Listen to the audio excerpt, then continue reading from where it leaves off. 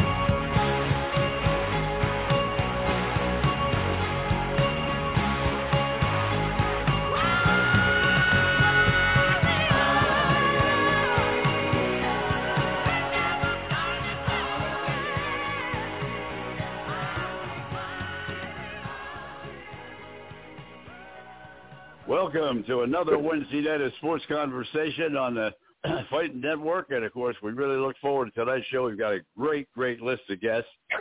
Frank Callow, our exec producer, though, will jump in first tonight because a lot of things happening, as everybody knows, with the hurricane and all the problems Florida's had. And, Frank, you're right in the center of it, and I know you want to have a couple of dedications before we start the show. Yes, we want to dedicate this show to the wonderful people of Southwest Florida. They've been through so much. There's a situation, everything from south of Punta Gorda all the way down to the middle of the Alligator Alley. Most of it's destroyed, totally destroyed, and it's a shame.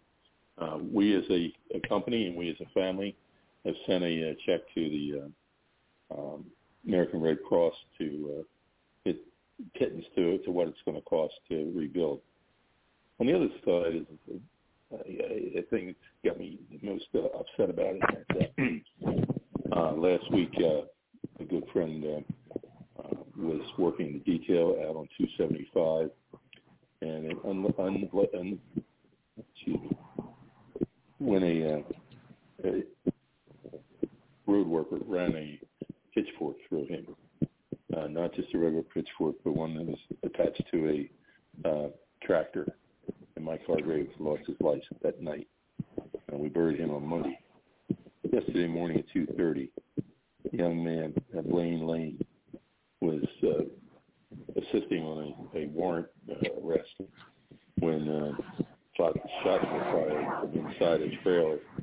He had already taken a position to defend himself, but one of the shots came through the trailer, struck Deputy Lane. They thought at first it was just his shoulder, but it went through to the chest cavity, and he expired on the way to Lakeland Hospital. So tonight's program is dedicated to those two men who gave their lives so that others can live a good, free life. Both these men were very hard workers. Mike had just 6 months left to go before he retired. He's a 19-year veteran of Pinellas County Sheriff's Department. Blaine was unfortunately, a brand new 8.5 months on the job deputy in Polk County. According to Brady Judd, he was an excellent deputy, good standing with the department, good standing in this community, a good person.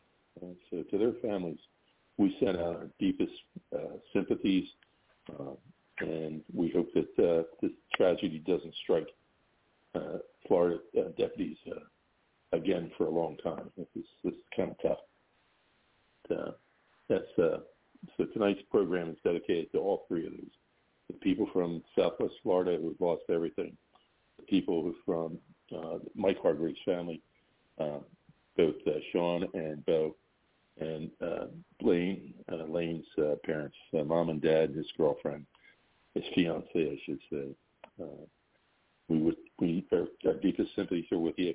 If there's anything we as a company or we as individuals can do, please, Don. All right, we'll kick it off. We certainly hope all the very positive reaction today within the state, certainly down in Fort Myers and that area where the storm really hit. The president in town today, President Biden, and of course with DeSantis, the governor of the state of Florida, working together. Hopefully, they're saying they're going to work very, very positively together to do everything they can possibly do for the state of Florida, and let's just hope that that follows through. Let's bring Roy Cummings in, as we always do to begin the show. Roy's up in Tampa, Florida, and do we have Roy with us? Hello. Okay. Roy, welcome. We obviously missed last week with the hurricane and everything, but we're going to jump right back in. We'll start off with football because you got a lot of news up there with what's happening with the Bucs. They had a tough weekend Sunday night game that everybody had a chance to see. Their quarterback had a tough night and also is having a tough night off the field simultaneously. So a lot of bad things happening at Tampa right now, whether they can correct it or not. What do you think? Don, our eminent sportscaster, the guy who is in everybody's mind in the Southwest Florida area, is about to speak to us with his melodic tones. Mr. Cummings. Who is this? Mr. Cummings. Who is this? Go to him, Roy. I don't know what he's talking about. Well, as always, he clearly overstates my position. But hey, I hope everybody is well. Don, I hope you made it through the storm okay. I know I've got family in Sarasota, so I know it was pretty rough there for a while.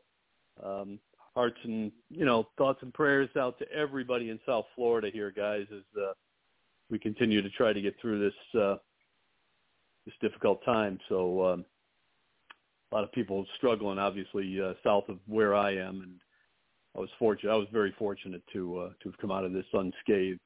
So just praying for all the people who did not. Absolutely, no question about it. And my daughter flew in. She was headed down to Naples this morning. They opened up at Fort Myers, and they had a full daylight landing and taking off. The airport was open today, so that's a very, very good sign. But you're exactly right, Roy. From Venice down to below Fort Myers, why they really got hit hard. And Sanibel got crushed.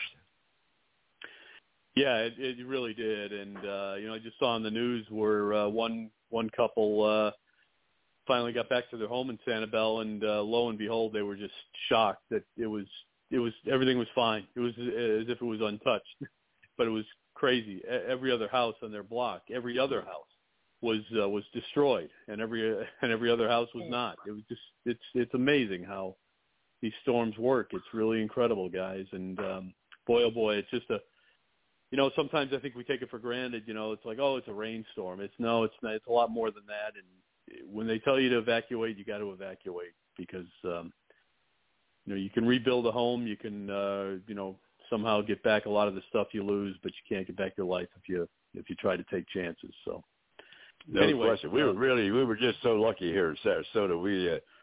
We still haven't gotten computers back up and so forth. But other than losing power, we lost basically nothing. One palm tree. That was about it.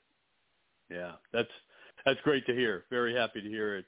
My in-laws live in Siesta Key, and they were without power for a few days and still boiling water. Tomorrow, I think they're going to get the okay finally to start running water again. But we'll see. We'll see how it goes. But always a tough time. Always something you got to pay attention to. No question. Now let's see if we can jump back into the world of sports. And I just wanted to start with last Sunday night's game because it was really one of the feature games of the 22 season, and a lot of things happening both on the field for Tampa Bay and also off the field. So a lot of news in your area, Roy. Yeah, for sure. It was a great matchup, obviously, of a rematch of the Super Bowl from a couple of years ago, and it didn't surprise me that the Chiefs won that game, and it really didn't surprise me all that much that they outplayed the Bucs to the level that they did. I was a little surprised that the defense didn't show up a little bit more. Thought that the defense had really figured some things out, obviously. Look, I still think the Chiefs, even without Tyreek Hill, as difficult a team as you're going to face in terms of offensive capability, they can do anything. Patrick Mahomes, when he's on, is extremely strong. The running game is good. They've got some players at Pacheco who can just, does he put his head down and just drive through you. So it's a really good team, and the Bucs just aren't there yet. It's very similar, it seems to me, right now. And we don't know how it's going to finish up, but this is kind of how it was the first year with Tom Brady here. It was a little bit, they look good, and at times things didn't look good, and you were a little bit concerned, through the first half of the season, and then they poured it on late. I think the same thing could happen here as long as they can stay healthy. But the key, I think, for the Bucs is they've got to get some receivers healthy, and beyond Mike Evans, they've got to get Julio Jones or Chris Godwin. At least one of those guys has got to be a big part of this because they're trying to. And now, with the possible loss of Cameron Brady, tight end, they could be in some trouble because, again, how much Tom Brady likes to play, likes to work his tight ends. And he was doing that, obviously, with Cameron Brady in that game until he got hurt. And now Cole Beasley retires, so now they got to go out and find another body.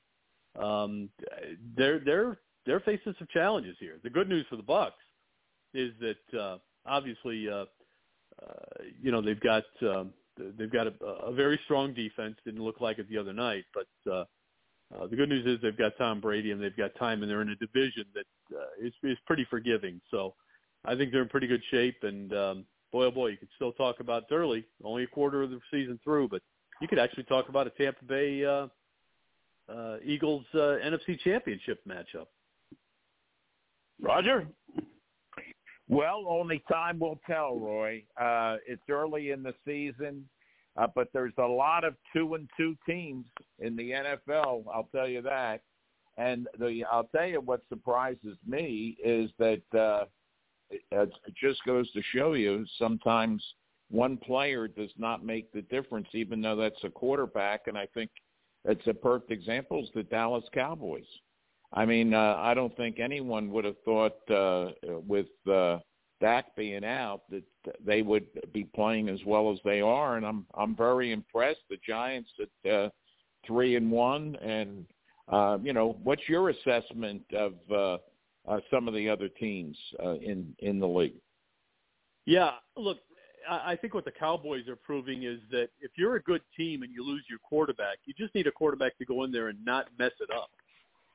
Cooper Rush is just playing good, solid football. It's not exceptional. It's not, it's not outstanding. It's not highlight reel football. But he's making the plays that are there. He's not trying to force the ball. And if you've got a quarterback, young or old, doesn't matter, who's willing to just be in essence, a game manager. I know they hate that phrase, but just go out there and just do your job and don't try to take too many chances. You can win football games, and you're right. We're seeing a lot of teams do that. I don't think the Falcons are a team that is out of the race here. I don't think Carolina's out of the race. We'll see how it goes. I think the Giants are playing a little bit over their heads, but if you get some confidence, suddenly you start to play a little bit better naturally. So, let's see how it goes. I'm anxious to see them against some better teams and see how they fare. So the NFC is turning out to be quite very tight, because right now, I mean, who do you look at in the NFC and say, outside of Philadelphia maybe, and say, okay, well, there's the cream of the crop, because you said a lot of 2-2 teams right now. And Philadelphia did everything wrong in the first half of the game on Sunday, Roger. Fumbles, interceptions, everything. And then they put it all together and won the game. But they didn't play very well the first half. No, they didn't. And we'll talk to Bill about that. But I don't know whether you saw Hurts on the Manning cast on Monday Night Football. But he's a special guy, and his father was a high school coach, and they showed this one scissor play, and he said, I haven't thrown or involved in that play since I was in Little League football. And, I just thought he's a quiet guy, but he really leads the team, and boy, he can take some hits, I'll tell you that. Yeah, unfortunately, we're finding out that yes, he can take some hits. He can't take too many. No, he's got to do a better job of protecting him. But back to what Don said, to me, it's a great sign of a good football team when you can play as poorly as the Eagles did in the first half and still win the game. I don't care who the opponent is. That says something about your team overall. It's a 60-minute game. And a lot of times, if you can go out there and somehow win the second half, you can win the game, and it's big. So, really like what the Eagles are doing. They're gonna continue to face some challenges, no doubt about it. But they have done a good job of building around Jalen Hurts. They really have, and it's looking like the right call to have gotten rid of Carson Wentz when they did, and made this move. And really, it's a matter now of just filling in the pieces here and there, and it looks as though they've done that. Going back to your point, Roger, and, the Dallas Cowboys are going to be without their frontline quarterback for at least one more week, and I wouldn't even be surprised the way the writings are coming down to this point midway through this week that it may be longer than this weekend, because they're saying he's having a very, very difficult time gripping the football. So that may be a story that's going to be ongoing for another week, or at least maybe even two. Well, what's the rush, guys? Pardon the pun, guys, but what's the rush? I mean, when you got a guy playing as well as Cooper Rush is, and he's playing exceptionally well, why rush the other guy back? I understand he's your best quarterback, and you want to have your best players out there, but if he's compromised in any way to 10%, let the kid go, because he's doing an exceptional job. Sorry to interrupt you there, Roger, but I just wanted to make that point. No, you're right, Roy. Absolutely. My point was about Sunday's Eagles-Jaguars game was that Trevor Lawrence fumbled a number of times, I think 5. And a lot of that they feel is predicated on how bad the weather conditions were and the wet field and everything. And I've heard a number of quote-unquote experts say that even when you're preparing for weather like that, there are coaches that will just take you inside the dome practice facility, the enclosed practice facility, and where others like Belichick will take you out in the rain, the snow during the week to make sure that you can grip the ball. But I think that a lot of that, the Eagles look great, don't get me wrong, but I also think that Trevor Lawrence fumbling a number of times also had a big effect on that game. It did, and you're right. There are different philosophies when it comes. If you know you're going to be playing in wet weather, usually the coaches will give you at least one practice day out, and maybe not a whole day, because you still have work that you want to get done. And but if you know for a fact that you're going to be facing some tough weather or some wet weather, you'll run some wet ball drills. You'll do that. That's a big part of it. And you're right. Some coaches don't do it, but it makes some sense to go out there and run a red zone series or run a couple of 11-on-11 series with the wet ball and then the wet conditions, because granted you don't want to test fate and get anybody hurt in practice, but at the end of the day you've got to kind of get used to that. And if you've got a bunch of kids who aren't used to it, players that aren't used to it, if you're a dome team, you're going on the road, you're outside, sometimes you got to do it. Yeah. Really going back to your initial point about the Bucs game, and that was that, you obviously can't foresee there's going to be a fumble on the opening kickoff. Put yourself in a position to give, Kansas City the ball twice in the 20-yard line in the first quarter before you even get a chance to get the game underway.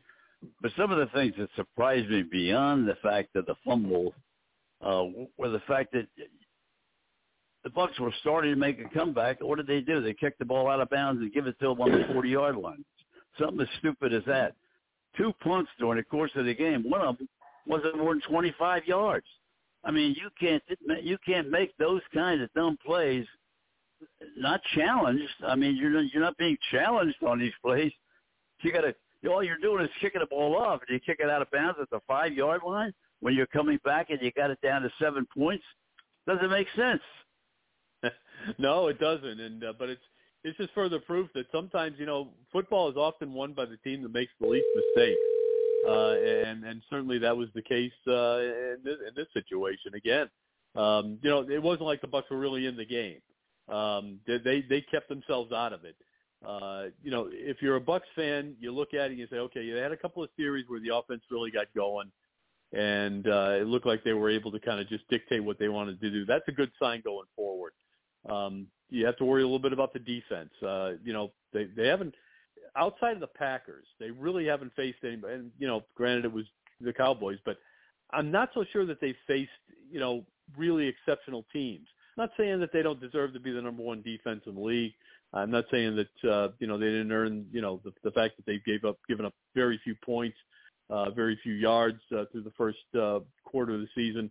I'm not taking that away from them, but this was a sign that there might be some holes in that defense that have to be shored up.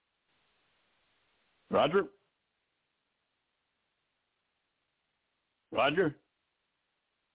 Here's though we might have lost. I'm here. Sorry, I'm here. There Sorry about that. My question is, do you think that Todd Bowles needs to get away from calling the defensive plays and more managing the whole team? I just would like your opinion about that. I have mine, and I think he should. Well, I don't know. I don't think so, and I'll want to hear your reason behind your thought on that, because no, I think, look, this defense has been exceptional for the last, since Todd Bowles came in, and it wasn't exceptional on Sunday, but that's the first time it hasn't been exceptional.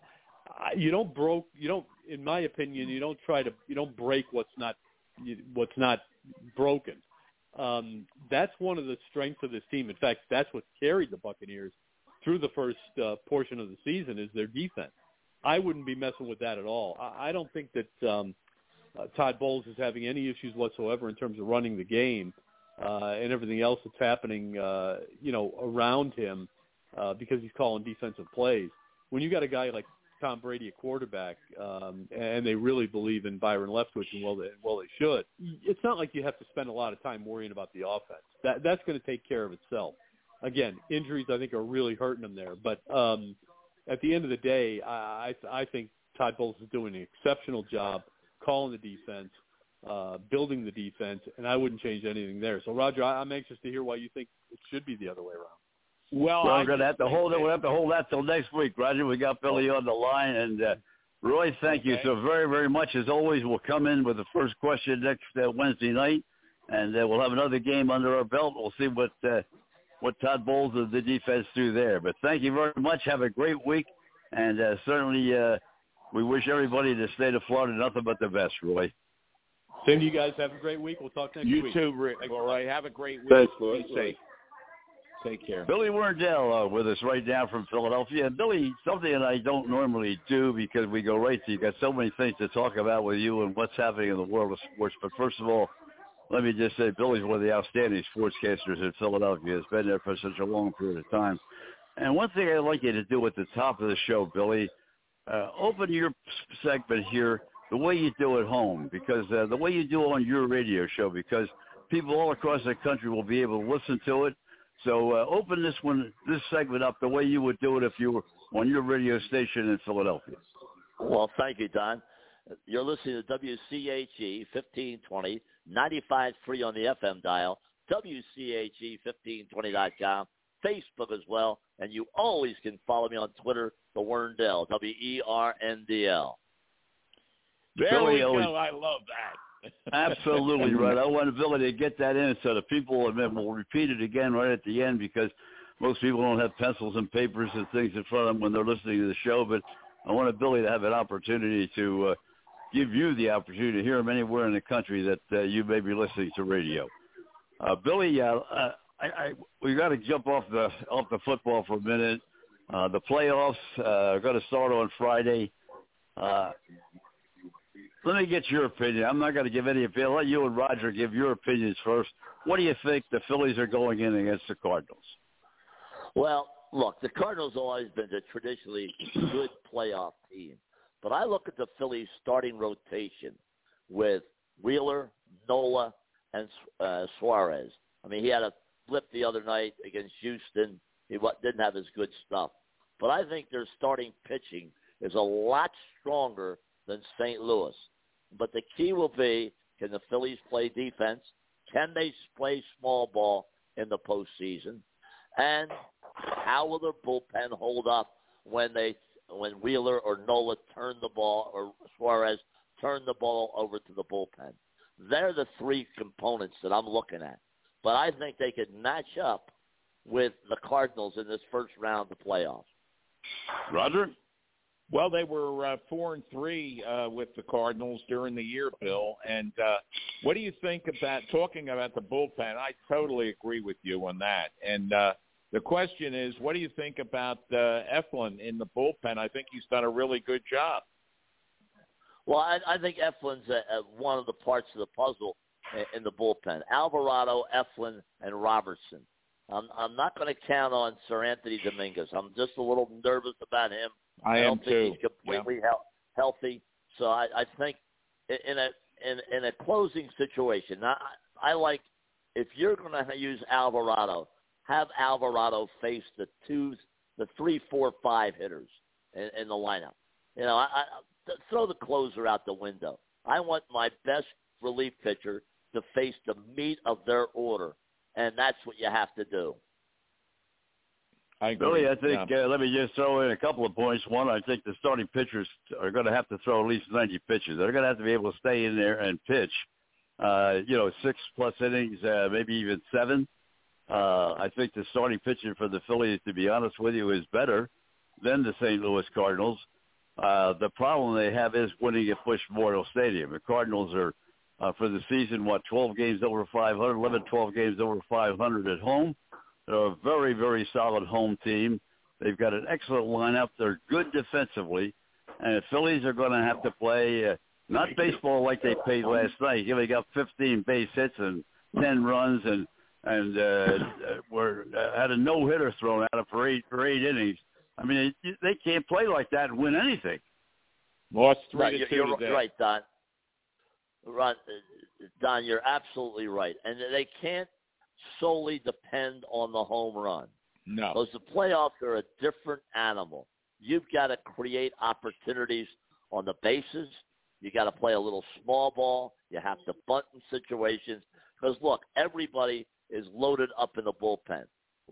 One sign of trouble, they are going to the bullpen. So the Phillies have got to manufacture runs in the postseason.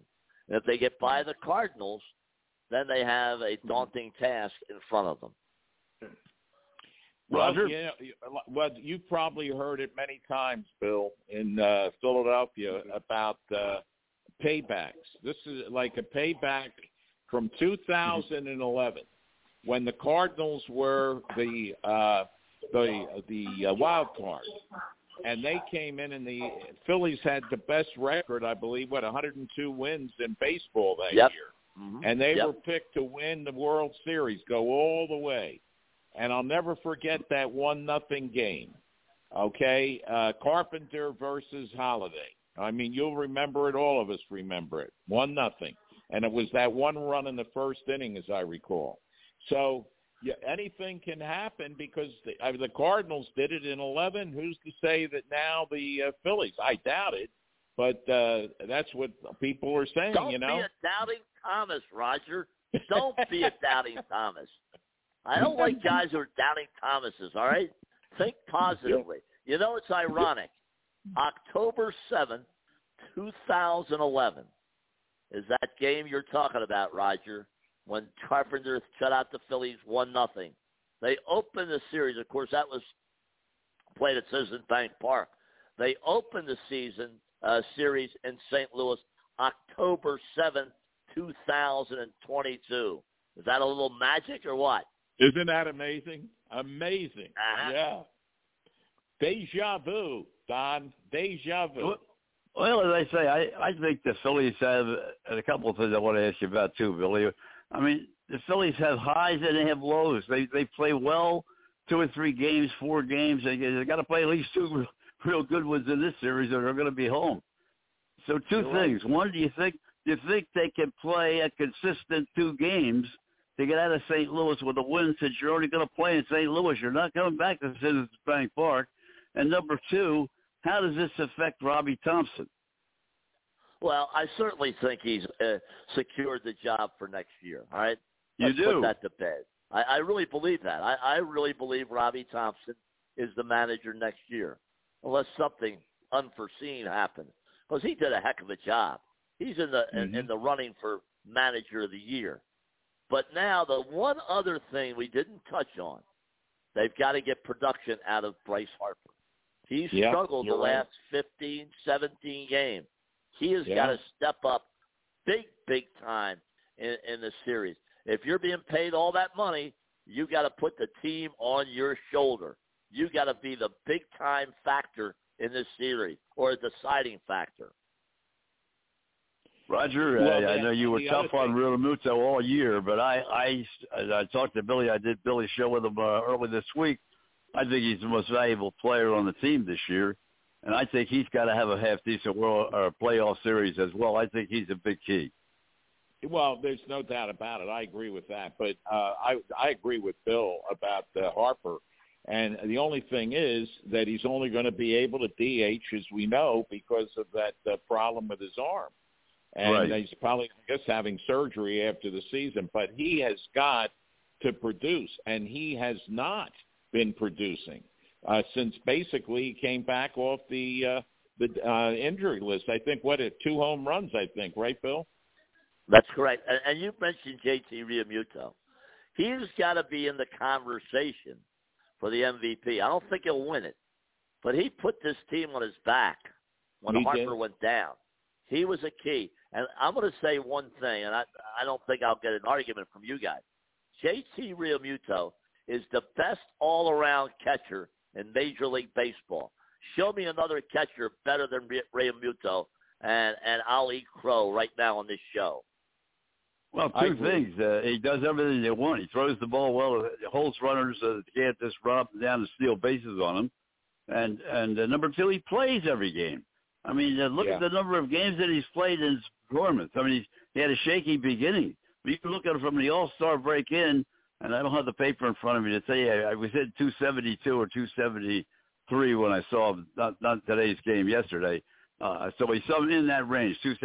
I mean, what catcher in the National League is hitting 273 and hitting the home runs he's hitting and playing the defense he's playing and playing every game?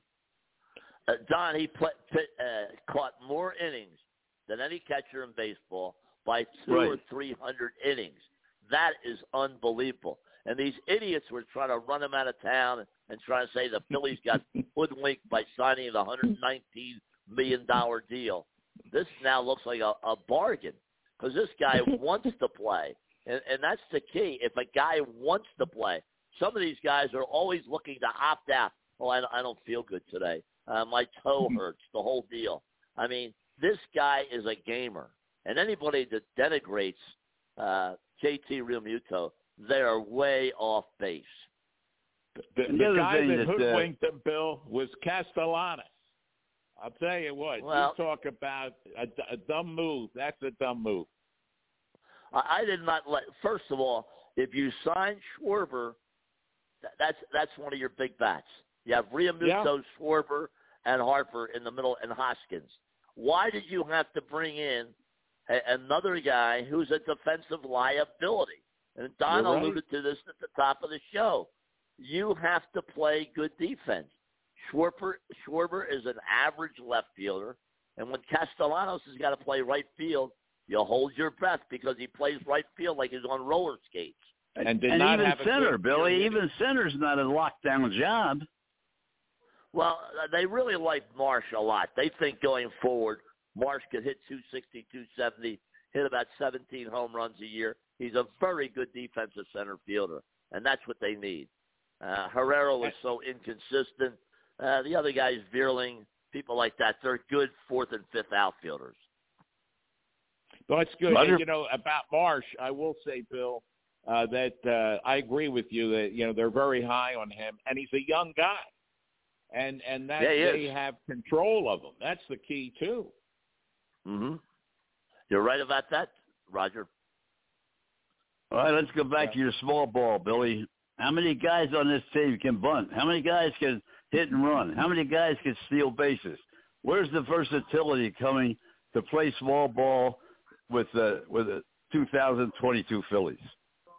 Well, Don, they're going to have to do it. I mean, you're going to have to manufacture a run because every game is going to be relatively close. I mean, you're going to have to sacrifice. The one problem playing small ball is so many guys do not have a good two-strike approach. Everybody's swinging from their heels. And they really don't understand the strike zone. I mean, this analytic stuff, to a certain extent, it's good to have all this information. I think they overload the players with information. I look in the dugout, and they got their computers out. They're looking at the computers. Give me a break. Come on. The great players of yesteryear have to rely on computers? No.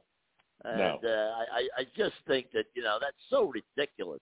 I think Willie Mays had the greatest line ever, Billy. See the ball, hit the ball. That's what it's all about.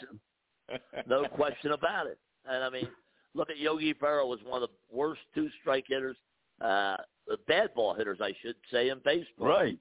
And again, and look, you look at Yogi Berra's stats. I think in his entire career struck out less than 700 times in his career. How about Joe DiMaggio? All these great players, they weren't striking out at a record pace. How do you strike out 200 times in a season? That means 200 times the ball is not in play. Joe DiMaggio struck out 13 times, Billy, in 1941. 13 times. Absolutely. 13 That's times. amazing. And he was a power hitter. All right? And how about this stat, Don? Look at this. Of the great players, Henry Aaron. How many times do you think Henry Aaron struck out 100 times in a season? Well, without the book, I'd say very few, if ever. 0. How many times did Willie Mays strike out 100 times in a year? 0. One time, and when he played for the Mets. But the Phillies can do that in one game. I mean, they can strike out 12, 13, 14, 15 times in a game. You only have 27 outs. It's a very simple game.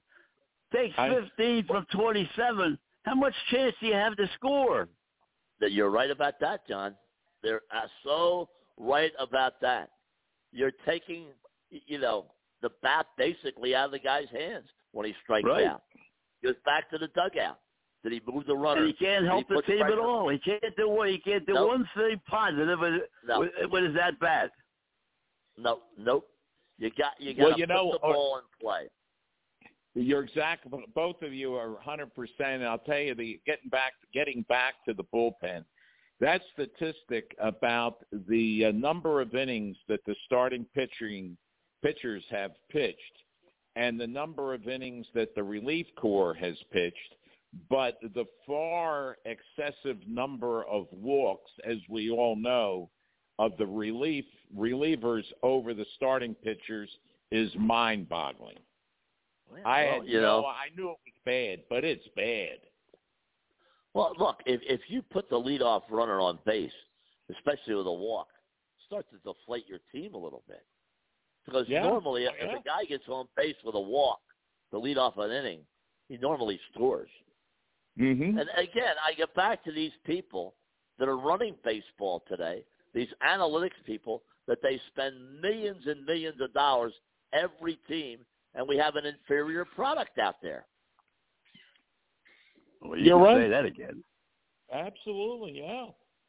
All right, Billy, let me ask you this, Billy. Give me you and Roger both. Give me your 1, 2, 3. Let's say that our starting pitchers for the Phillies go 6 2/3, 6 1/3 innings. 1, 2, 3 out of the bullpen for Thompson. 1, 2, 3. The three guys you think coming out. I think first it'll be depending on the situation. I think you'd probably see Eflin, then you would see Robertson, and then you'd see Alvarado, depending on the situation, Don. I'll tell you, I was a very strong, and Roger will tell you this, I was a very strong advocate of Robertson coming to the Phillies. I thought they made a steal when they got him at the trading deadline, at the free agent deadline. It hasn't worked out quite as well as I thought it would, but I still think he's a quality player. Well, he's been down the road with a lot of clubs. He knows what playoff pressure is about. And the one guy who has taken this team by the seat of its pants is Kyle Schwarber. He's the leader on this team. It's not Harper. Yeah. It is Kyle Schwarber because he's had postseason experience and he has a World Series ring. Roger? That's very, you're right. And I don't think that people realize that. And, he's been the leadoff hitter for so long now. And I think wound up with, 46 home runs, I think. Right, Bill? Absolutely. Very, very solid year. The only he had a character as a leadoff hitter, Billy, but he certainly made the most of it. Right. And the one negative is the 200 strikeouts. That's right. Yeah. And the batting average at 216, 213, 214. Right. Yeah. He's got to be the middle of the order guy. They've got to find a legitimate leadoff hitter. Well, I'm surprised their second baseman is their leadoff hitter, to be honest with you. I don't quite understand why he's been moved around so much. I mean, he's very consistent. He's going to hit 295 to 305. But I would have thought he would have been your leadoff hitter, but it didn't turn out that way. Well, he was hurt for a while, too. You know why, Don? Everything is being dictated, and Roger, by the analytics department. Yeah. Upstairs. Yep. But, what I would do with that analytics department. Bill, I'm with you. Throw them out. Throw the thumbs out. I will say this. The Phillies will advance to the next round of the playoffs. Oh, there you go. Listen, there you go. Phillies statement for 222. My prediction, Bill, of 90 wins for the Phillies. I came 3 shy, and if they had done something against the Cubs, I would have hit that number. Well, I just think they're going to march into St. Louis and win 2 games in there. Billy, before we lose your intelligence in the National Football League, how about those Birds? We talked about them a couple of times earlier this year when you were on with us. They've gotten off to that 4-0 start that a lot of people thought they would. They thought Minnesota would be the only tough game, and Minnesota's played well in games that they didn't play with the Eagles, but against the Eagles, they did not play very well, and the Eagles have jumped right out. Well, the only concern I have, Don, is the injuries. They were beset with injuries. Jordan Mailata goes down. We don't know. The Eagles don't know if he's going to play on Sunday. Isaac Siamalo went down, the right guard. They don't know if he's going to play on Sunday. Jake Elliott, their outstanding place kicker, is questionable, and as is Darius Slay. So injuries could be a real factor, and that's what cause for concern. I mean, everybody has their Super Bowl hats and banners and all that stuff. I think we're getting a little ahead of ourselves with all that. I mean, they played very, very good football in the first 4 weeks of the season. With the exception, I'm going to say the Detroit game was not a real good game. For the last 3 weeks, they've been playing very, very solid football. But especially after the first, they had all the fumbles and stuff in the first half. They played very well after that. Well, but the thing is, I just think that this will be a tough game in the desert. It's going to be a tough game in the desert because this team, you don't know about this Arizona Cardinals team. They've got the young kid, Kyler Murray. They've got a tough running back. They've got some very good, solid receivers, and their defense is not. So the Eagles have got to take care of business and take care of business very quickly. Roger? You know, talking about Murray, I know in his contract initially, he had to spend, 4.5 hours or something like that daily studying the playbook and everything. And they took that out of the contract. I guess there was some protest about it and everything. But it just reminded me of AI. It's practice. It's only practice. You know, well, Don, Roger, here's what I'll interject on that. If you have to tell a player they got to spend X amount of hours in the tape room or in the batting cage or working at your trade, isn't that an indictment of the young man that he's not taking his job seriously? He's just taking the big paycheck. You have to want to be there. Peyton Manning was there at 6 o'clock in the morning on a Tuesday, his day off. It would not leave that facility until 10 o'clock at night. They actually had to chase him out of the facility in Indianapolis. They said, Peyton, that's enough. But a guy has to be told, come on, he's not being paid $11.14 an hour. He's being paid a lot of money. And his responsibility is to his teammates and the people that pay the freight.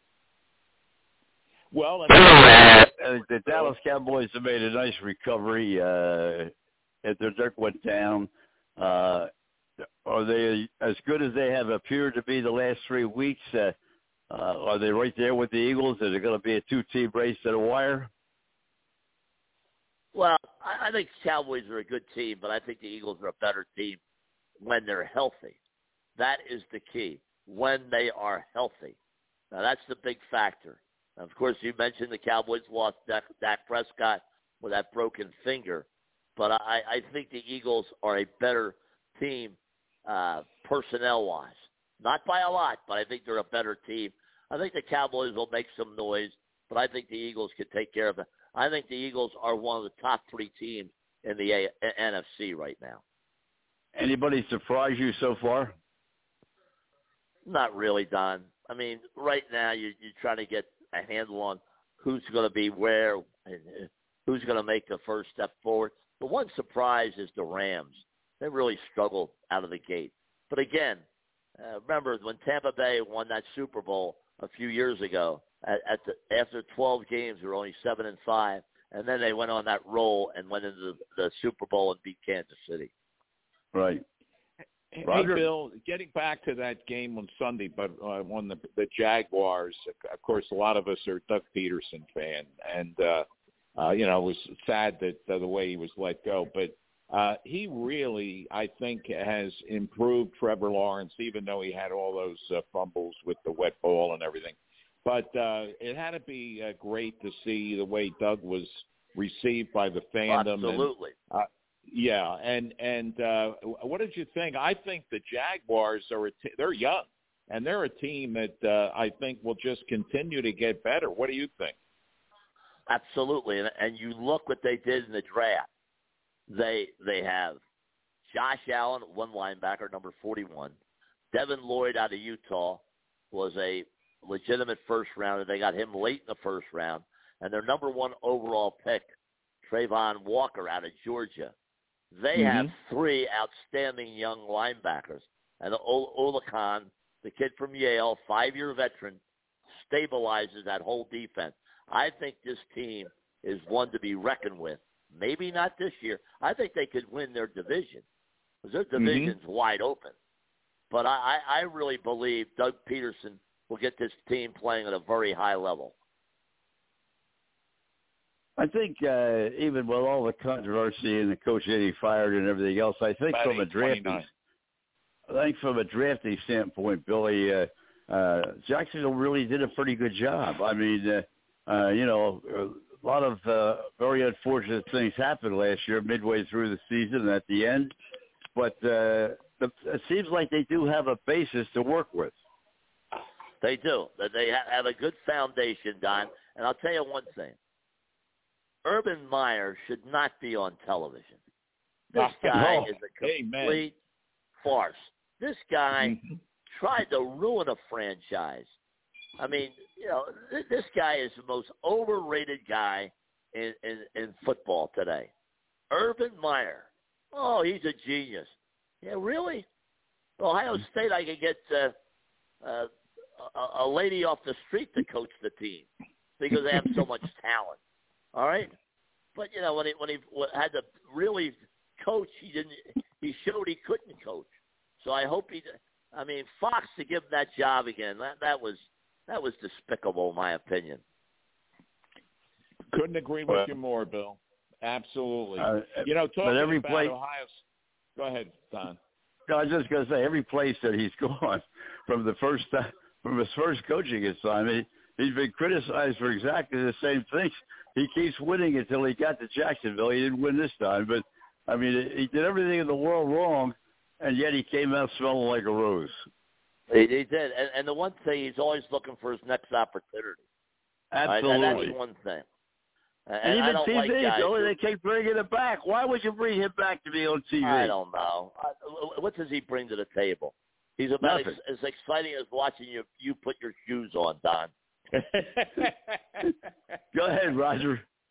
Well, Mike Schultzy's going to be a little late, so I'm going to ask Billy to hold on with us for another 4 or 5 minutes. But go ahead, Roger. No, I agree. I don't get it with a lot of these people that they put back on TV. I mean, it's you wonder. You just wonder what the heck is going on. Who is making these selections? I mean, I'm not a big fan of Chris Collinsworth's son. Okay, but he's the son of Chris Collinsworth. So he's going to get a great job on the pregame show. I mean, and I'm not just singling him out. It's just what you guys were saying about, and but the thing that with Urban Meyer that amazed me. Roger, just to interrupt you. Sims has the same situation with his dad. So that's part of the business now. Well, yeah, you're right. It is. It's nepotism to the nth degree. But the thing that got me about Meyer, I couldn't believe that he ever did it when he stayed when they were playing out in Ohio last year.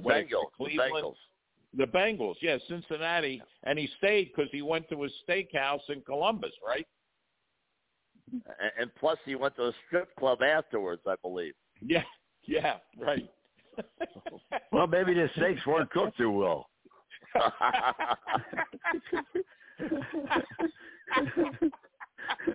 There's a line there, Donovan. Stay away from it. Yeah. Billy, let me throw one last question at you, Billy. How would you like to be part of the Nebraska organization with their head coach, with their offensive and defensive coordinators, and they're in the Big Ten? How would you like to be a part of that school? Well, Don, I'm going to tell you something right now. Nebraska, I did games in Nebraska back in the day when it was Nebraska football, big-time football. You look at Nebraska, and you look at these other schools.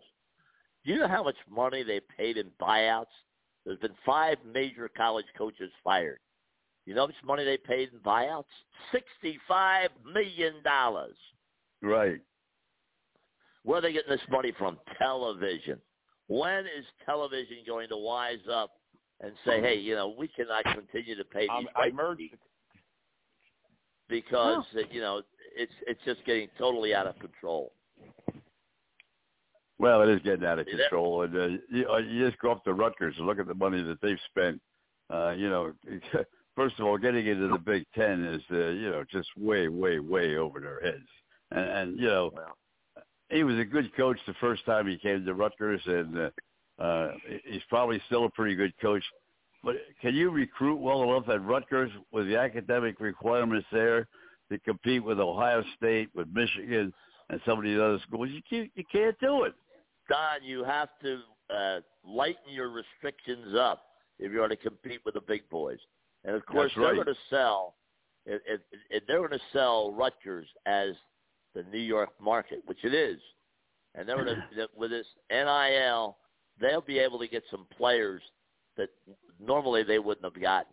So it's going to be interesting to see what Rutgers does in the next 3 years with the NIL, name, image, and likeness.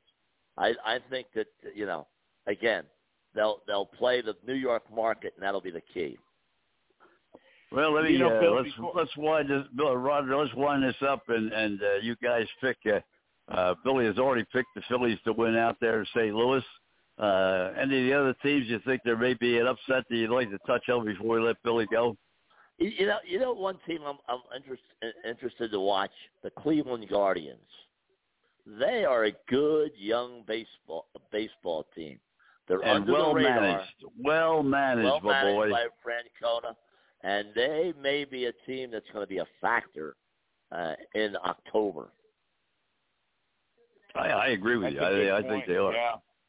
Yeah, because I think Francona's a tremendous manager. Absolutely. Well, he's proven it. He's proven it now with a bunch of. Billy, thank you so very, very much. I really appreciate you spending extra time for you and Roger the Dodger. Thanks, Phil. You're the best. Right. Bye-bye. Take care, partner. Say hello to everybody for us. Take care. Bye. Thanks, Donald. Appreciate it. Bye-bye. Stay safe. Thanks, Billy. You too. All right, Roger. Okay. We'll hold it here for a little bit. Frank tells me Mike is having some trouble with us tonight, so well, we got Zane Hendler with us, Don. That's what I'm going to say. We want you to introduce this. Go to it. Okay. Well, listen, Zane. Welcome to the show. How are you? Good. Thank you for having me. Okay, great. Well, tell us. You're doing a radio show on the student station at Ridley Township High School in suburban Philadelphia. And tell everybody exactly how this started, your career in broadcasting, and you're enjoying it, and you're looking to expand it. I think it's a great story. Go ahead, tell everybody how it started. Okay, so my friend joined this radio club because my school has like a bunch of radio clubs. So. And then I thought that it would be interesting to just join. Then I found out, like, it was like this process and stuff, and I got my first show, and I just loved it. It was great. I had so much fun. Good. And tell us about the show. You play music, and exactly how does that work? I connect my computer to this, like, they have a whole elaborate studio, and I put Spotify on there and just they make me I have a playlist that I have to create and stuff. Well, you told me about playing the Beach Boys. Oh, yeah, I played I have some themes. I played the Beach Boys, 1 week, and then I had a playlist for the Beatles this week. Hey, One Donnie, thing Roger hasn't told us yet, how old are you? I'm 14 years old. 14. Okay, Roger. Yeah, he's a freshman at Ridley. You're 15 in November, right? No, I am 15 in June. Oh, you are? Okay, I was thinking. Is Reese in November? Brother. My brother's birthday is November. That's it. Yeah, Reese is in. Okay, so you'll be 15, and then so basically in about a year and 9 months, you're going to have a license, which will really be great for you. Maybe not great for your mom and dad at times, but that's great. But so this is your freshman year, and does the station broadcast a lot of hours, Zane, or is it limited? They have days where the students play music, but then when they're not there, they put it on automation. Oh, okay. And what's the frequency? 94.5, I think. Oh, 94.9 FM. 94.9 FM. 94.9 FM, and we all know the Philadelphia area, and my high school has the oldest student radio station in the country, WHHS. And I know you made it, and I didn't, because I auditioned to do our high school basketball games, and a guy that I wasn't the best friends with got it. So, congratulations. What are some of the I know you were also telling me about you like physical science in school, right? Yeah, that's because my teacher's very nice. She's understanding, and she's. Well, I'll tell you what, that always helps. And I had middle school today with 6 band classes, and I got to tell you, when I left, I was drained.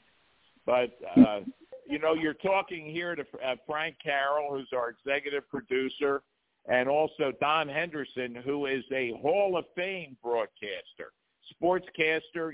Your dad knows all about him. So go ahead, Don. You take it over or ask Zane whatever you want. Well, I'm just glad to see you got your foot in the door and you're really enjoying it. That's the biggest thing. If you can continue to do the things that you like to do, it's not work. It's all pleasure. So just continue to do what you're doing. Enjoy it. Have a lot of fun, and have fun with the people that work with you. Thank you very much. Zane, let me ask you this. Does the station do any of your football games or maybe basketball games when you get into that season? I mean, they do. They make us do funding announcements. I guess they also make us I guess we would announce an upcoming game or something. I'm pretty sure. I'm not fully sure. We would announce. I don't think I would be announcing for the game, but I think we were announcing to warn people about the game. Okay. Oh, that's good. And they do ask for solicitations for the station. So they're obviously. What time are you on? What time do you broadcast? I'm on for 3. I think it's 3:15 or 3:25 to 4. Okay. Every Wednesday. Well, I'll tell you what. He's only been in school a little over a month, and he's on the air, so he's doing a good job. I'm really proud of you. Proud of all of you, your brother and your sister and you. Thank you very much. Thank you. Well, listen, give my love to everybody and continued success, and we'll be following your career, Zane. Thank you so much. Okay. Thank you for being on with us. It was great to hear you. Go ahead. Thank you for having me. Bye. Bye-bye.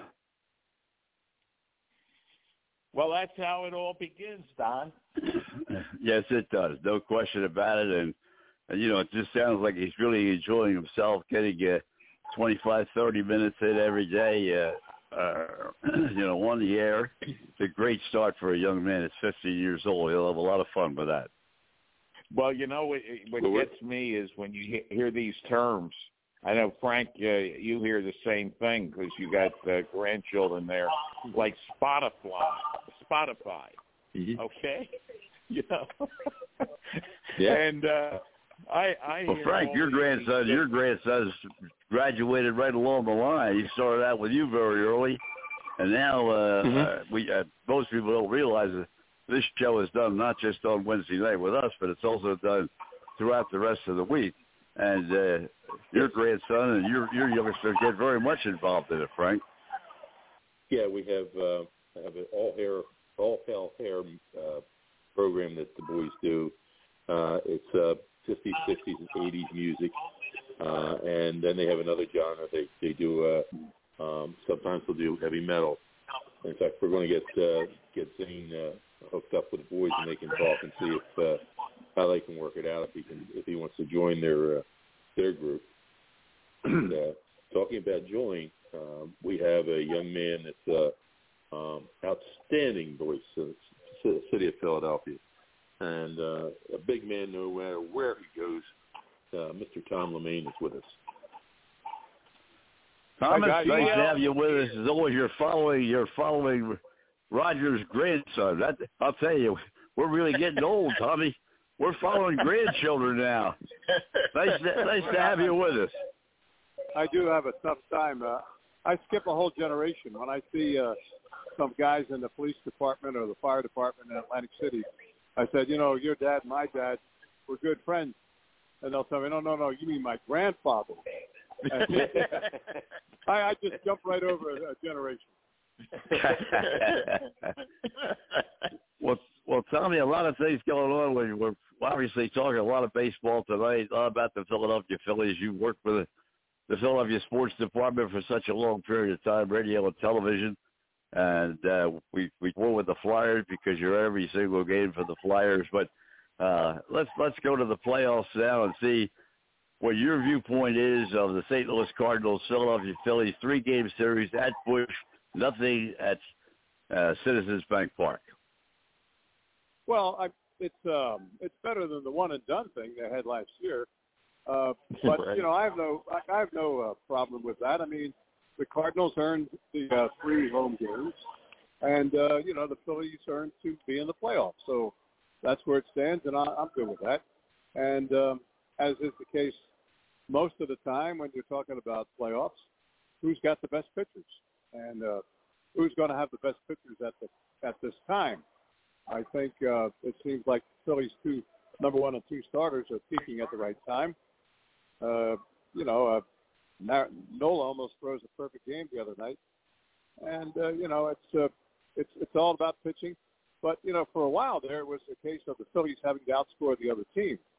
But the what they call the daycare came in, which is all the young kids, and they've kind of plugged the holes, believe it or not, and have taken on what normally is responsibility that's taken on by veterans. And several times during the season, the Phillies were able to start an entire infield of all farm guys who came up through the farm system. That's a pretty good accomplishment right there. And who is playing better baseball than Realmuto? I mean, he throws out everybody who tries to steal, and he himself is perfect stealing bases. That's unheard of for a catcher, and it's a big plus for the catcher. Roger? As you can tell, I'm at a basketball game. The Sixers are playing the Cleveland Cavaliers in a preseason game tonight. How are the Sixers looking, Tom? Well, they only played the starters for about 15 minutes, and they're all sitting down now. However, they did give up 60 points in the first half. You're not going to win too many games doing that. And now the scrubs are in there. But I still think the Sixers are the team to beat in the East. I think Milwaukee is just about flatline. There's a lot of drama going on in Boston now. The same, Philadelphia had drama last year, but I think they're over that. And I think the Sixers picked up a real big key piece in P.J. Tucker. I mean, I always said, boy, if the Sixers could have this guy, he's a difference maker. And Harold is now the backup for Embiid, who is Harold's probably the best backup guy the Sixers have had, over the last couple of years to back up Embiid. And, I really, the team I'm looking at out here right now, I think is the team to beat. But the other team I'm looking at, Cleveland Cavaliers, don't count them out. I think they improved their record last year by 25 games, and I can see them improving their record this year by maybe another 5 or 10 games. And right now I'm looking at, they're all sitting down now, but there are 3 all-star guards playing in this game. And, when it comes to an all-star team, the biggest competition probably is at guard. But you got Damian Lillard, you got Garland, and you got Tyrese Maxey. I'll tell you what, you're making a choice of any one of those 3 guys. It's pretty much a toss-up. Well, I still think there's a lot of uncertainty in Brooklyn too.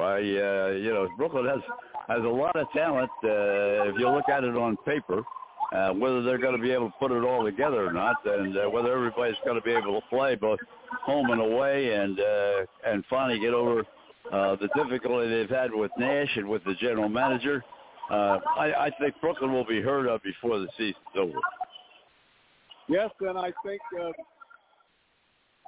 Ben Simmons will be a difference maker. I think he's going to have a breakout year this year. He's got all his mental problems squared away. Even if he doesn't shoot, he's still going to put up triple doubles like he did when he was here in Philadelphia. And I think, other than that, Don, you're right. The Brooklyn Nets are just about the same team they were last year. There's one difference. Right. Ben Simmons. and of course, a healthy KD. It's a very competitive division, but I think the Sixers are going to be right in there in the team. Roger? Let's get over to ice hockey, Tom. Flyers up and down a little bit during the preseason, and opening night, I think, is a couple of nights, right, this weekend? Is it? Yep. And how do they look? Right. How do they look overall? I mean, with the new coach, Tortorella, do you think that they will really turn it around and be a surprise team or not? Well, they got to be better. They can't be any worse. But right now, I can't. They're having trouble scoring. I mean, they're losing 2-1, 3-2, 1-0. But they don't have a sniper. I was talking to Paul Holmgren last night, and I said, Paul, how many years have we been trying to get a sniper on this team? And we agreed there might be. Tibbett. Tibbett seems to be the guy that is probably the best shot on the team. There's too many guys out right now. They haven't played. Farabee, Couturier, and the 2 goalies, Felix Sandstrom and Hart, have not played, and Farabee is injured.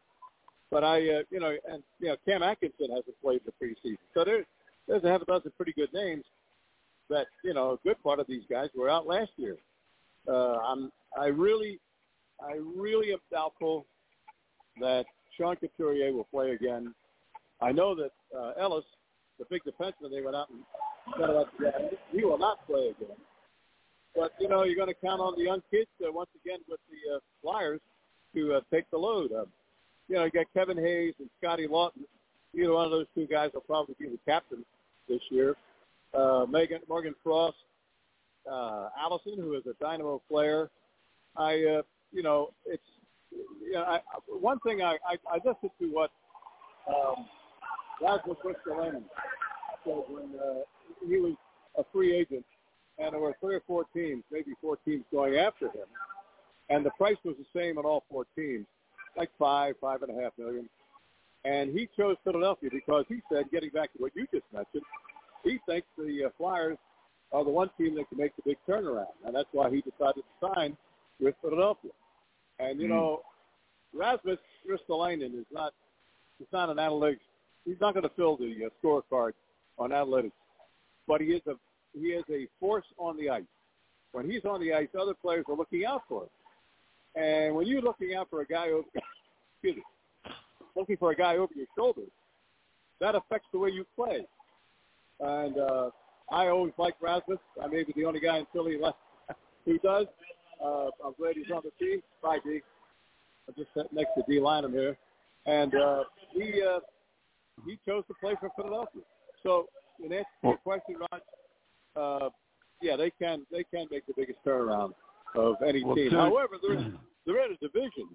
I mean, I can't believe the Islanders played as bad as they did last year. So they're going to be a team. They played the Flyers last night here, and they're too good a team to have the kind of record they had last year.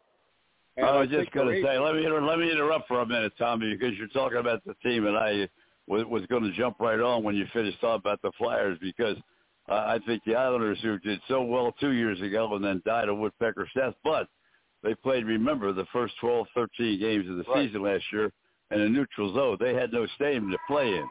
And they've already signed Barzal for what, $73.2 million. So they're moving forward by spending money, and they're going to be a tough team to beat. I believe so. I really do. They looked good to me last night. $73 million, Tommy. $73 million. Well, and he didn't even play last night. Anyway, I just, like I said, the Islanders were too good to have the record they had last year. And the Rangers are a very much improved team. I think the change in coach made a difference there. And, it's a very competitive division they're in. Right. Roger? What about Carter Hart? Do you think that he'll be okay? I think he will. I think if he gets some help, I think he's really a good goalie. Are you with me on that? I am. But they do have a good – I mean, I like the way Felix Sandstrom has played as backup. He's looking pretty good. Did they shore the defense, Tommy? Did they shore the defense? Well, with Rasmus and yeah, if York, I mean, the coach has a lot of confidence in Cam York. Who was the one that a couple of years ago. But I think, you got to score, and the Flyers are not scoring. I mean, they don't have a guy who can go in there and get you the goal they need when they need it. And, when you have Couturier out and Farabee out, there's two guys who, Farabee was the best scorer on the team. I mean, they got to score. And you're not going to win games scoring 1 or 2 goals a game. Not in this league anyway. Morgan. Well, the Lightning just went through the motions to start too. They lost their first 3, didn't score any goals, but they're when the season starts, they're going to be ready to play. Yeah, they always are. Yeah, yep. And they just said that for a lot of people. But Philadelphia there's a lot of question marks, and the big ones are, to me anyway, who's going to score the goal? I mean, a couple of years ago, and I was pretty close to this last year, but 2 years ago, the Flyers led the league in shots taken and also led the league in shots made, lost shots made. So they took most shots and made the lead. And that's they're getting the shots, but they're not putting it on the net. And you need a guy who's a sniper, who's going to take a shot or not. You're not going to hear wide, high, off the post. You're going to hear it in the net. And right now, the Flyers need that kind of guy. And until they get a guy like that, they're not going to score. They're just a poor scoring team. Roger?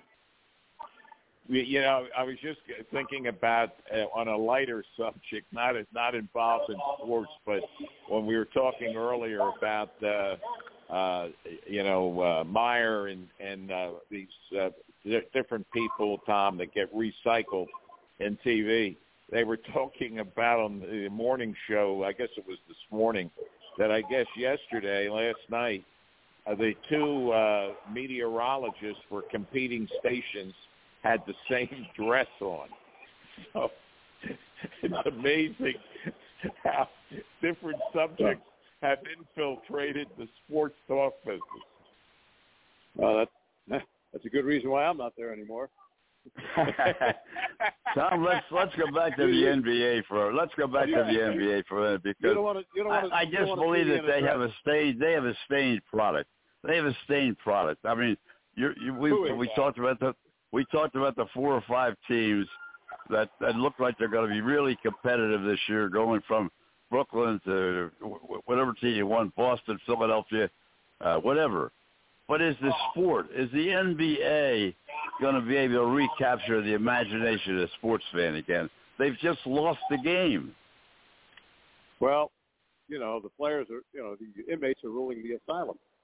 And, that's what the problem is. You can't latch on to a player anymore because he demands, well, I put it this way.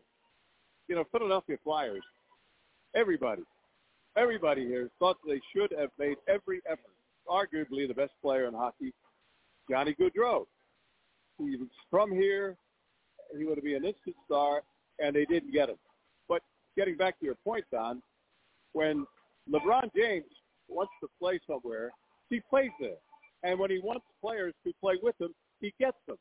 Tom Brady, when he wants to play somewhere, he goes where he wants to play, and he brings players along with him to play there. Bryce Harper wanted to play in Philadelphia. He played in Philadelphia. I mean, this is the only case, Johnny Gaudreau I'm talking about, where the number 1 player in the league, for the most part, wants to play in a town and is not able to do so. I know the cap space and all that. The Flyers should have made every possible way to get Johnny Gaudreau. And they didn't, and I think Johnny Gaudreau is going to mean 5,000 or 8,000 more fans in the seats every night. And God knows that's what the Flyers need because their attendance is way down. Yeah, they need to get people in the seats. No doubt. Well, Tommy, we'll periodically go back and forth with you every few weeks, so you can update the Flyers as well as the National Hockey League. You see all the games. We don't. I see a number of them here, of course, in Tampa with the Lightning, but I don't get a chance to see the Flyers like I used to. So we'll cover the Flyers, we'll cover the Lightning, we'll cover the National Hockey League, and we don't really have a great deal of interest other than the Magic, and they're a few miles away from us. So the NBA does not get a lot of coverage down here in Sarasota and Tampa, to tell you the truth. And but thank you very much, Tommy, and we'll do it again in a few weeks. Okay, Tom, Don. have a great day. Tom. Great week. Take care. Thank you. Safe trip home, Tom. All right, I think Frank said Steve was ready. Is that correct, Frank? No, Doug is ready. Oh, Doug is ready. Oh, okay. Doug is ready. That's great. Well, Doug I'm glad Doug is. I'm very, very happy that he's coming out of his shell to talk to us after that game on Sunday. Ooh. He had to go to sleep with stars in his eyes and wake up with something else. Doug, what's going on down there in Baltimore, Washington? Right. Well, I told Frank, I said it's finally not raining here, and it's that hurricane that just blew up here has just made a mess, all across from Florida all the way up. So, nice day today. Won a game today. Baltimore won a game today. Yeah, they won the first one. They lost the second one, but most of the guys they gave rest to the second game. Mullins didn't play. Rutschman didn't play. Mountcastle didn't play. So I think they exceeded all expectations this year. Having a winning season for the first time in 5 years, 6 years, whatever it's been. Right. So, it was a fun year. It was good for them to, play some good baseball and finally put a decent product on the field for the fans. And I think, they were wrapping up the game already talking about going to Sarasota for spring training. So I think there's some optimism and hope looking forward.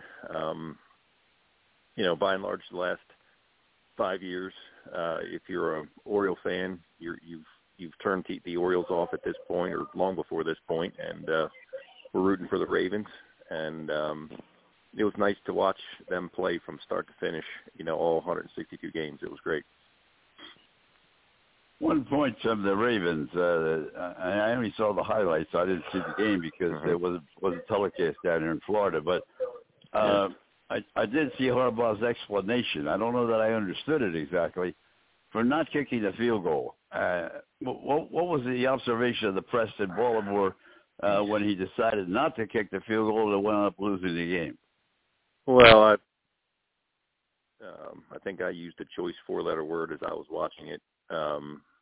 In my living room. I just, you're a hero, obviously, if you scored the touchdown there. And I think his explanation was surrounding, the point of, basically the Bills are a good football team. And if we score a touchdown there, there's a real good chance if for some reason the Bills score, we can get it into overtime. And I don't know, he may have mentioned something about analytics or something of that nature, but, it's the same song and dance as last year when how many times did he go for 2-point conversions to, win the game outright? And I don't know, I guess as a fan, you get all the way down there and it's unfortunate you don't score a touchdown, but I feel like you have to come away with 3 points. And, you didn't even come close to scoring a touchdown. It wasn't even, Well, yeah, it's Lamar rolled out to the right and kind of got hemmed up there and just threw it up for grabs and was probably just a little, if he would have been maybe just a smidge sooner, or if you actually watched the play, that last play back, there was a guy to his left that was wide open that he couldn't see because he was moving to his right. Unfortunately, that was an easy touchdown. But again, as a fan, I think it's grown tiresome to take this riverboat approach to all these situations of, trying to win games outright and control what you can control. And I think that, if their defense has struggled, I think, obviously in their 2 losses, giving up points to the Dolphins and to the Bills respectively. But you go up 3 points there, you kick it off and you take your chances with your defense to bend, not break, and, make them drive down. And I think the same rule applies. If they kick a field goal, you go into overtime. So it's disappointing. They looked so good in that first half. And, as a fan, I think you're watching that and really liking the fact that the Bills are really a good football team and that we're, going into the locker room with a 20-3 and, have a chance to, come back and impose your will upon them and hopefully, win a football game. And it just didn't happen. And I don't know if there's growing pains with their defensive coordinator that's the brand new guy, or whether this is still a concept of injuries that are plaguing them. They've lost already several people from their starting squad. So it's, thankfully the Ravens play the 4th place schedule, which, means they play the Jags, the Giants. They already beat the Jets. Some of these teams, hopefully that they can win, thus far, they're 2-2, and I think that we'll see this weekend when they play the Bengals. Joe Burrow hasn't looked real good this year, but he has a multitude of options to throw the football to, and add Joe Mixon in there, and they're pretty good offense, and ones, that we've struggled with in terms of being able to cover. Jamar Chase is such a good wide receiver, and T. Higgins and Boyd are just, what's the tight end that used to be on the Ravens? Can't think of his name, but he, he has so many options to throw to him, and the only good part is his offensive line hasn't done a very good job protecting him. But again, that's not a strength of the Ravens as far as getting to the quarterback. So, if you put the onus on our secondary to cover for too long, I think we're going to have a problem again. And the whole division looks pretty daggone weak. The Steelers don't look very good. The Browns are an average football team. So it's up for grabs. And I think that, if we keep winning the games we're supposed to win, at the end of the day, I think we have a chance. So we'll see. Roger? Hey, Doug, a couple of things. Number one, you've just made the point I was thinking about this. The Steelers do not look like the normal Steelers from what I've seen. And I don't know whether they'll turn it around or whether this is just going to be one of those years. I remember Bill Cowher had one, and then the next year or 2 years they won the Super Bowl. So Right. That organization is really strong. We were talking to Bill Warndell earlier, and you mentioned about the Ravens playing Jacksonville. Don't count Jacksonville out. Right. And that's Bill and I feel the same way. They are really, I think they are going to be the surprise team, in that, especially in that division. But the other thing is, correct me if I'm wrong, I saw Harbaugh's press conference. Didn't he bring up the analytics situation in that press conference about why? And that was Don, to your question about the field goal. Go ahead. Yeah. I didn't watch. I mean, it was circulated. I saw, pieces, parts of it, but he did mention the analytics concept in there. I don't know what was fully said, but I mean, I don't know whether that was supportive of his decision and with regard to the fact that it didn't work, and that's what he's gonna rest himself upon or not. In many cases, when you're managing a football game like that, I think a lot of it comes down to just pure gut feeling. I mean, I think that he's pretty locked in with Lamar as his quarterback and likes his confidence and his abilities to make plays when it counts, particularly, the fourth and shorts that he obtains in critical situations where, maybe it's not the best of ideas with regard to where you are on the field and maybe a short field that you would give him if you don't make it. Those 2-point conversions that he talked about, last year, obviously with the banged up squad, I think he was hoping to just make one play and ride off into the sunset, knowing that his team was, not in the best of positions with their overall health and ability to field, players. To your point, I think the Steelers are going to go with their rookie quarterback. I think that they have some problems offensively. They've lost T.J. Watt, which is a huge loss. Talking about Jacksonville, they've had an infusion of some young talent with the draft and some all-season maneuvers they've made. So they're definitely a better football team this year than – And the coach. And their quarterback's got a year under his belt. Yeah, I mean, you're right. Early on in the season with 4 games played, I think, you're looking for some different headlines. I think that, the Eagles are 4-0, and, you can say what you want to about maybe how they've won or who they've played or whatever, but they're 4-0. The Lions have to be a surprise in terms of the amount of points they're scoring and what their offense looks like. You could probably look the other way and say, the Bengals are, a disappointment, playing in the Super Bowl last year. I think Arizona's looked pretty pathetic so far. So, I mean, it's we're going to find out this weekend. We're going to find out about Arizona this weekend.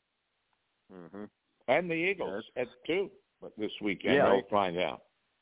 Yeah, I mean, it takes several weeks, before you start talking about, who's separating themselves. You look at the Commanders don't look very good. The Giants are the Giants.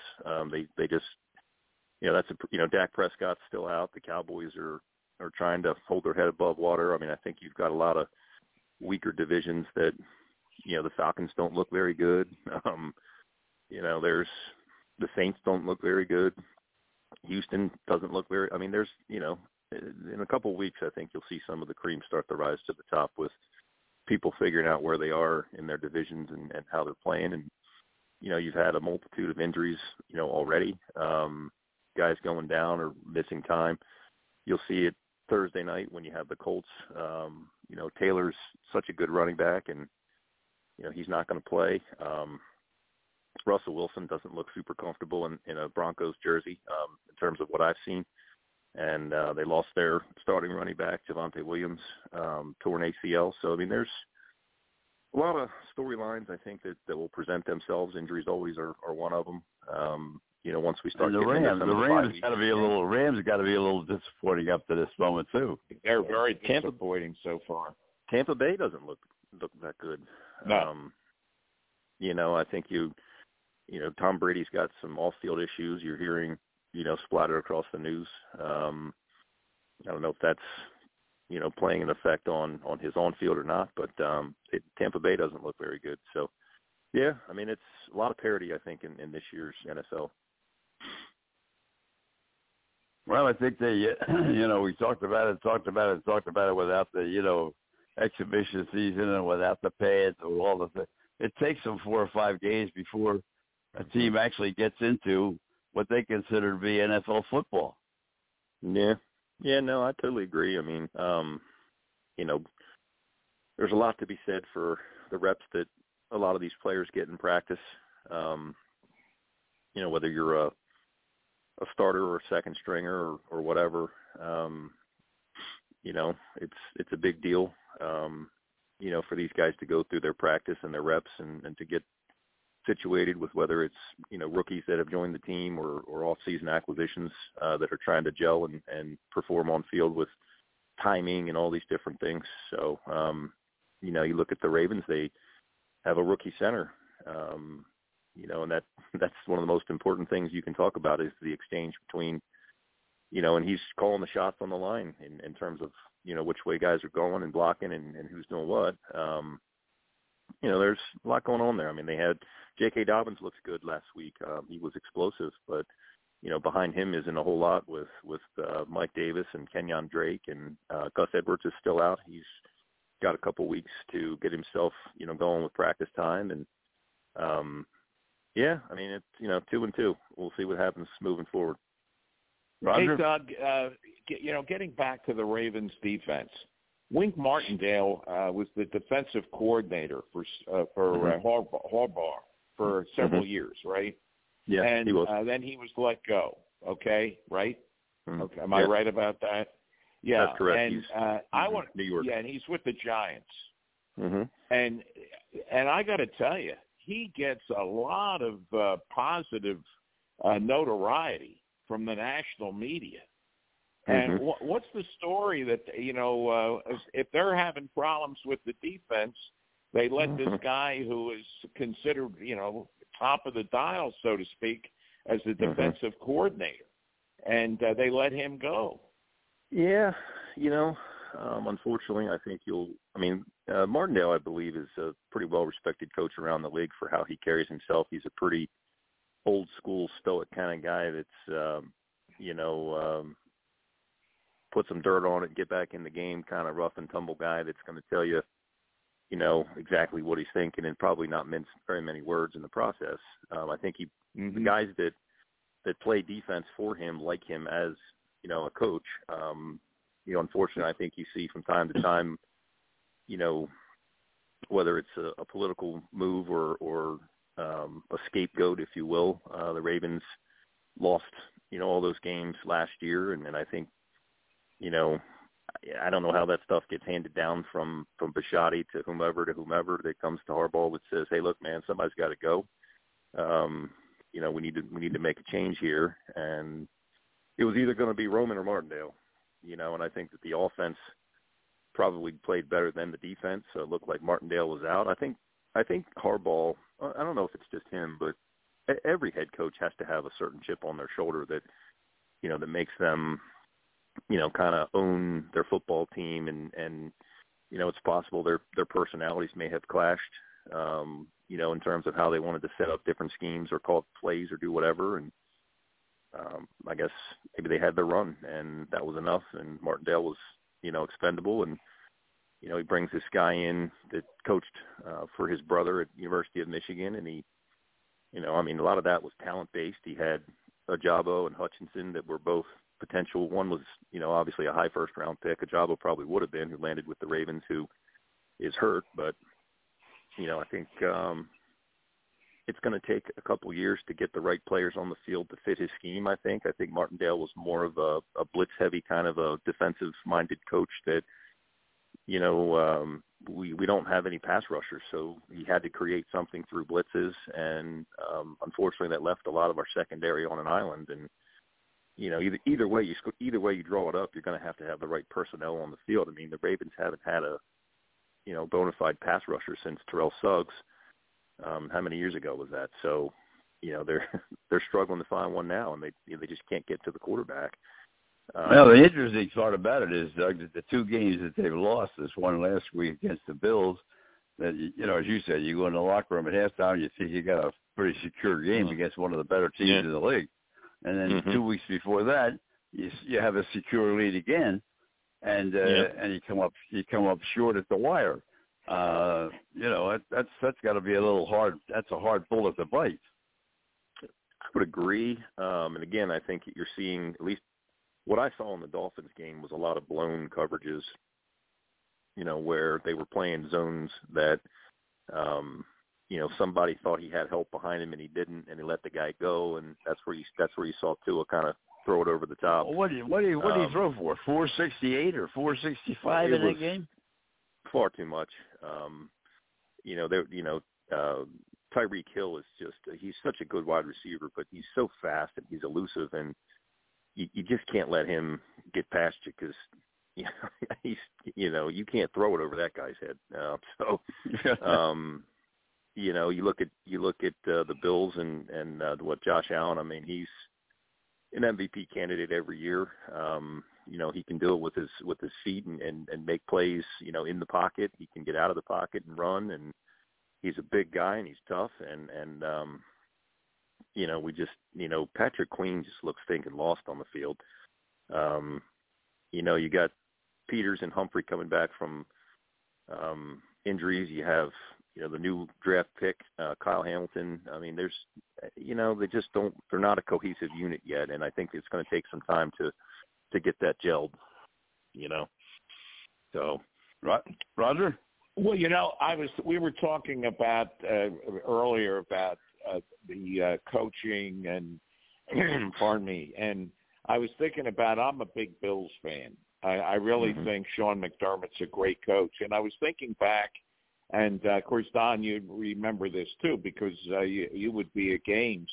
It was Sean McDermott when Jim Johnson was the defensive coordinator. Steve Spagnuolo was the linebacker coach, and then you had some others. Ron Rivera was in that group and everything. But Sean McDermott was the guy that sent in the defensive callings from Jim Johnson. And, all part of the Andy Reid tree. But as I recall, Harbaugh, John, was Andy made the defensive backfield coach to give him some exposure away from the special teams coordinator. And I just look, at the success that they've had, but I think that, if it ain't broke, don't fix it. Right. And I really think they made a mistake with Martindale. I really do. And I think they're paying the price. Yeah, look, I can tell you, Harbaugh's a pretty control-oriented guy, and it's kind of a his way or the highway mentality. I think it makes sense that he, on one hand would eliminate ego about that. 100%. And I think that, I think he had a personality clash with Martindale, and I think they kind of both mutually agreed that they should part ways, and it makes sense that he would go out and get a college defensive coordinator that he can, pull some puppet strings on and have him seat himself into a position that's, not going to, hurt his ego in the process. I think the next guy you're looking at is Roman. I think that it's going to be a similar situation with him.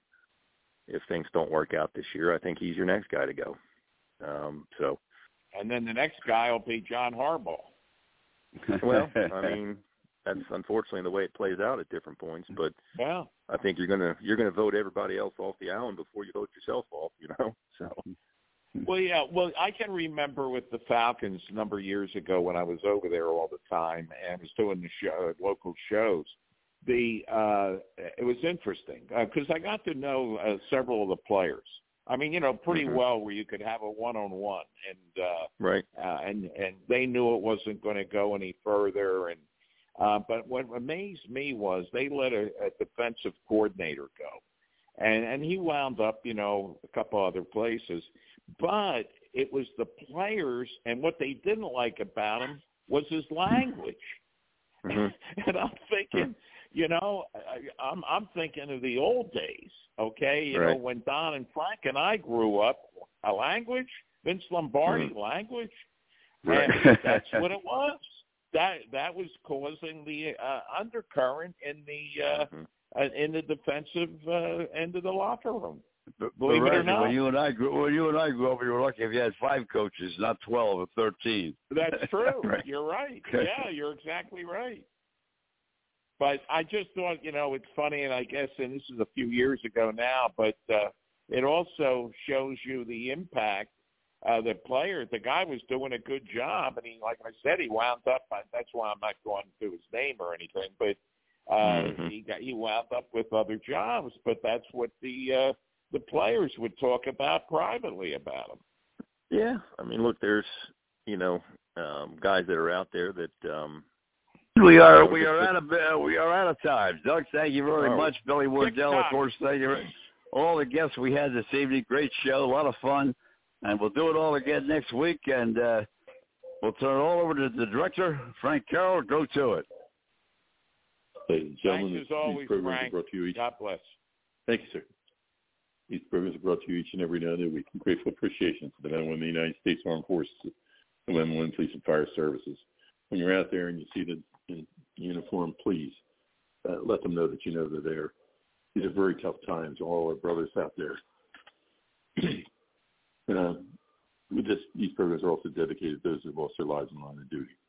Deputy Robert Anthony Carroll, Patrolman Jeffrey Polecat, Sergeant Thomas Bader, Patrolman David Curtis, Deputy Mike Harcroft, Deputy Blaine Lane,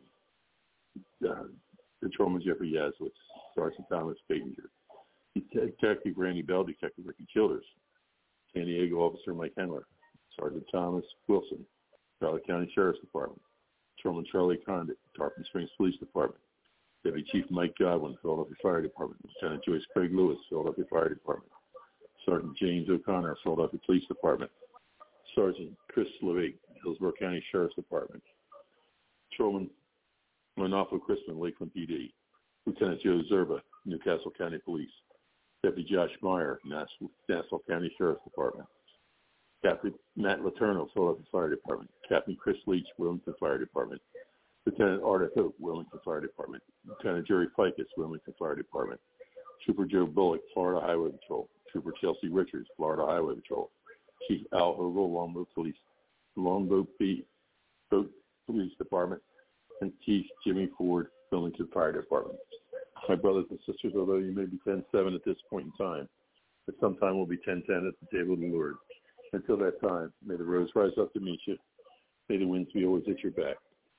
May the rains fall softly on your fields and the sun shine lightly on your face. Until we meet again, may the good Lord keep you and your families always in the palm of his hand. Good night, God bless, and please be careful out there. Shem Alek Ma'ilama Shem Ahezahilma Son Hashem Nevorat Akuig Again Ma'ilma Shem Alek Ma'ilama Shem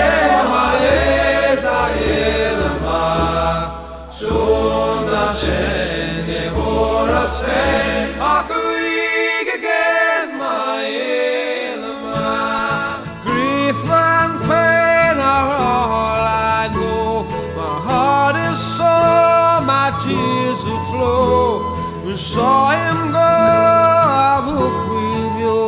No word we know of him, my home. Shema Hezahilama, Shema Hezahilama,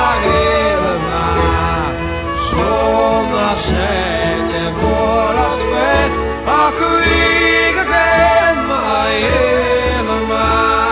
I'm proud and God.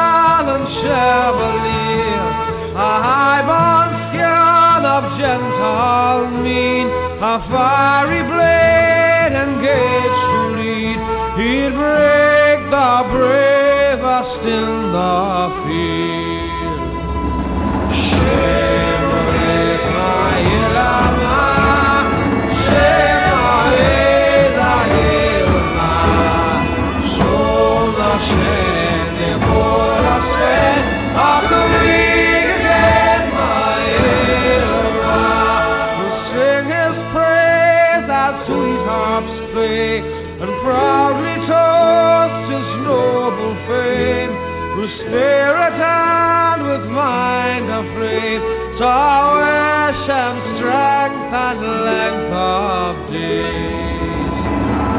Shema Ilama, Shema Ilama, Son Hashem Nehor Hashem, Hakuig again, my Ilama.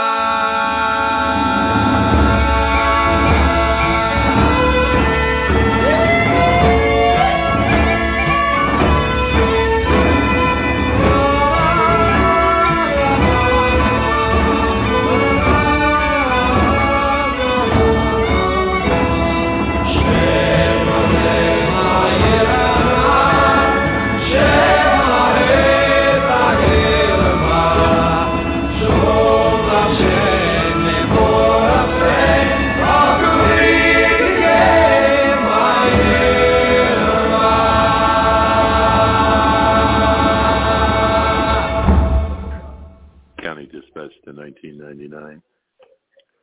County Dispatch to 1999. County Dispatch to 1999. All units be advised, 1999's failed to respond. End of watch. May God rest his soul.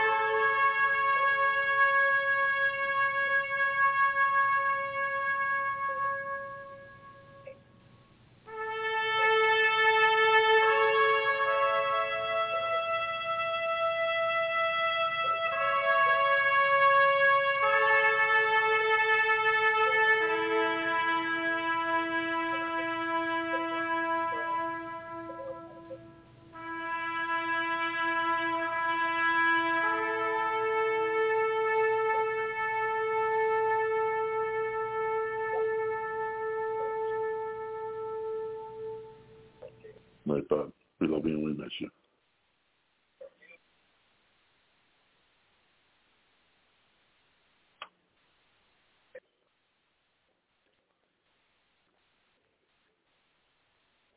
Hello, it is Ryan, and we could all use an extra bright spot in our day, couldn't we? Just to make up for things like sitting in traffic, doing the dishes, counting your steps, you know, all the mundane stuff. That is why I'm such a big fan of Chumba Casino. Chumba Casino has all your favorite social casino-style games that you can play for free anytime, anywhere with daily bonuses. That should brighten your day a little. Actually, a lot. So sign up now at ChumbaCasino.com. That's ChumbaCasino.com. No purchase necessary. VGW Group. Void where prohibited by law. See terms and conditions. 18+.